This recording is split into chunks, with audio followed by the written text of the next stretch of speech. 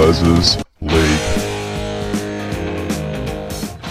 Hello and welcome back to Big Les's League and all rugby league experience. I'm your host, Big Les. Sorry this one is coming out so late at night. I didn't actually get a chance to post anything, record anything last night.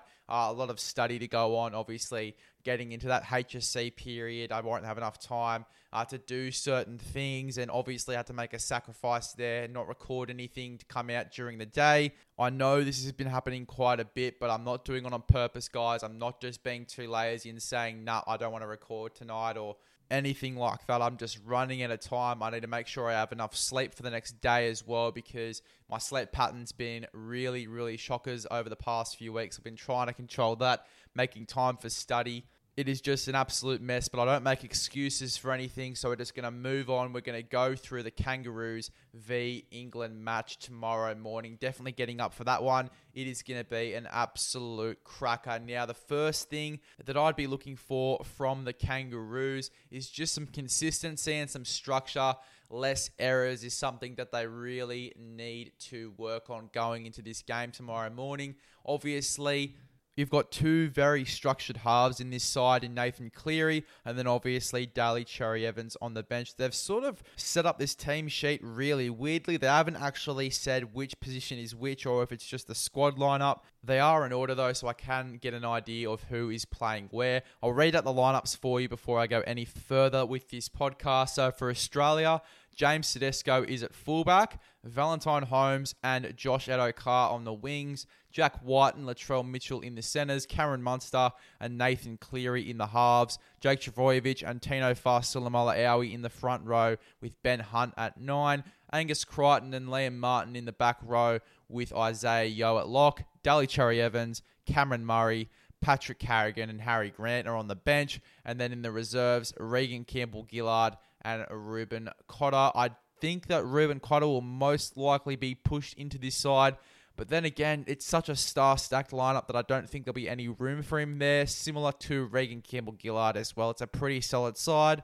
so much so that Cameron Murray is currently sitting on the bench for this one, so look, still a really stacked side. For the New Zealand Kiwis, we have Joseph Manu at fullback, Rapana and Mulatalo on the wings, Peter Hiku and Chance Nickel-Klokstad in the centres, Dill Brown and Jerome Hughes in the halves, Jesse Bromwich and James Fisher-Harris in the front row, Brandon Smith at 9, Kenneth Bromwich and Nelson Asofa-Solomona in the back row, Joseph Tarpanay at lock, Isaiah Papali'i, Kieran Foran, Britton Nakora and Isaac Liu on the bench, Moses Leota and Dallin Watene-Zelezniak in the reserves for this lineup. So look, from Australia, as I said before, what I'm looking for is a bit of consistency with errors and then also some structure in this side. Nathan Cleary really needs to step up in this one, add a bit of structure to this side, which we know he's capable of. As we said in the review of the last Australian game,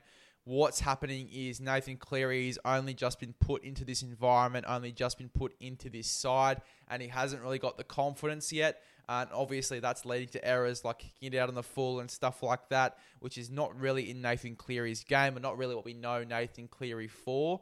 Hopefully over the past few days, he's sort of gained that confidence to now go out there and do the job for Australia, add a bit of structure to this side, because it is pivotal that they have a bit of structure if they want to win this game against the Kiwis.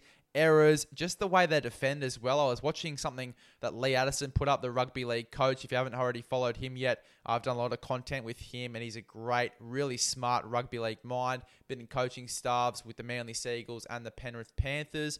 He sort of put a thing up about Australia's defence and was sort of going through that, a long, lengthy paragraph about the way Australia defends. And I sort of agree with him in the sense that the way we defend, sometimes even the way we attack, it's very individualised. And what I mean by that is obviously there's a lot of stars in this side, and it's very individualised in the sense that they all want to play well. They all want to be the person that puts the game away. And that's obviously leading to errors because they all have their individual talents. I just think they haven't learned to work as an ensemble yet, which is really, really pivotal, especially going into this game, because if they make those sort of errors, where it's the guy that's trying to do everything for the side and he makes an error. Obviously, the knock-ons, I think there was 14 errors in the first half or something from the Australian side, similar to the Kiwis as well in their last game to get into the finals. Both sides are guilty of plenty of errors, which is something they both need to focus on. More so Australia if they want to get over the line here and win this game. They really need to focus on their consistency with errors, finishing sets, and not getting any turnovers. The way Australia have been setting up over the past few games, they've really been going down the side of Cameron Munster, Latrell Mitchell, Josh Addo-Carr, and it's been working really well for them. I think they need to use the other side of the park as well with Nathan Cleary, Valentine Holmes, and Jack Whiten, because those guys can do a lot of things for you as well. Jack Whiten, very, very clutch in most games. He had a terrific Origin game when he was selected. People didn't agree with it, and then he absolutely killed it. He has the ability to break games open, Jack Whiten, and I think that the ball needs to go down his edge a bit more. Same with Nathan Cleary. Another point I have here is that the halfback needs to take more control of their respective side. Nathan Cleary, he needs to take more control of this Australian side. He needs to call the ball more down his side. He had a really good game the other week, but I just think those inconsistencies of obviously kicking it out on the full, things like that, he needs to get out of his game. Now, I'm not saying he has to be pitch perfect. Everyone makes mistakes, but I think the consistency, not making too many errors and not giving New Zealand too much ball, because we've seen what New Zealand can do with the ball. We've seen what Joseph Manu can do with the footy in his hands. We've seen what guys like Jordan Rapana can do, what Dylan Brown can do, what Brandon Smith can do. All of these guys, New Zealand have a really deadly side, and if we give them too much ball, that is what's going to lose Australia this game. So obviously watching with that consistency and structure, that is the main things for Australia. They've got a solid forward pack that have been doing really good things over the past few weeks. Jake Trbojevic is really going to help with that defense as well, and Tino setting the tone in this game as well is going to be massive.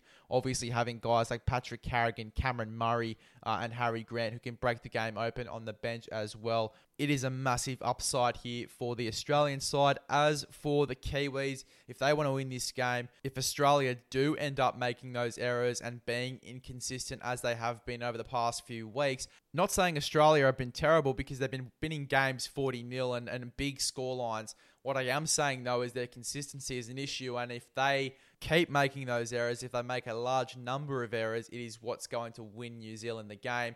New Zealand exploiting those errors, getting quick play the balls for Australia as well. I do want to touch on the way Australia do defend because it is a little bit of an issue.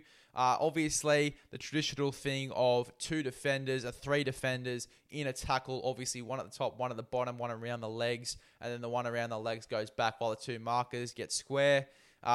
The third man tends to go back a bit late, leaves a bit of a hole for obviously the dummy half and other players as well receiving the ball, and it has been exploited a bit. I think Fiji definitely did it to us, even though they got flogged by Australia, with all due respect.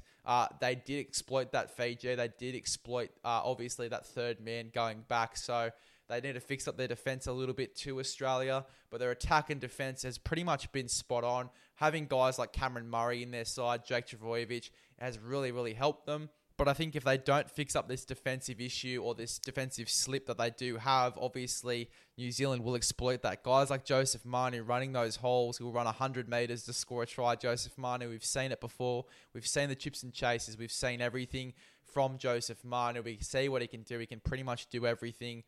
He is going to be a massive threat in this game, a massive threat. The matchup of him and James Tedesco is going to be really interesting. James Tedesco, obviously a full-time fullback, has played there for a few years now. Joseph Manu really starting to find his feet in the position. It's going to be really interesting, this matchup, and I'm really excited to see it. I think it's going to be a really tight game. I think that Australia do get the win here. Definitely not a big win. I think it's going to be around that 1-12 mark.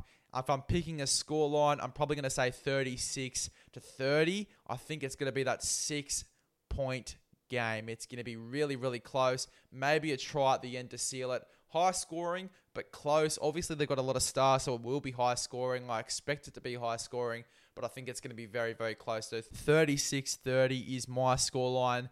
Australia 1-12. Anytime try scorers for me, I'm going to go for Josh Addo-Carr on the wing for Australia. I'm going to take Ronaldo Mulatalo. I think that they're really going to use him on that right edge, which they've said that he's playing on in this game. They've got him named on the right side. So I'm taking Ronaldo Mulatalo. Anytime try scorers, I want to take Cameron Munster. I think he's going to do something amazing in a tight game. And then I'll take from New Zealand, looking at this side, maybe a Brandon Smith, 10 metres out, just tumbling over the line there, Brandon Smith. So Josh Addo-Carr, Ronaldo Mulatalo, and then Brandon Smith and Cameron Munster. One.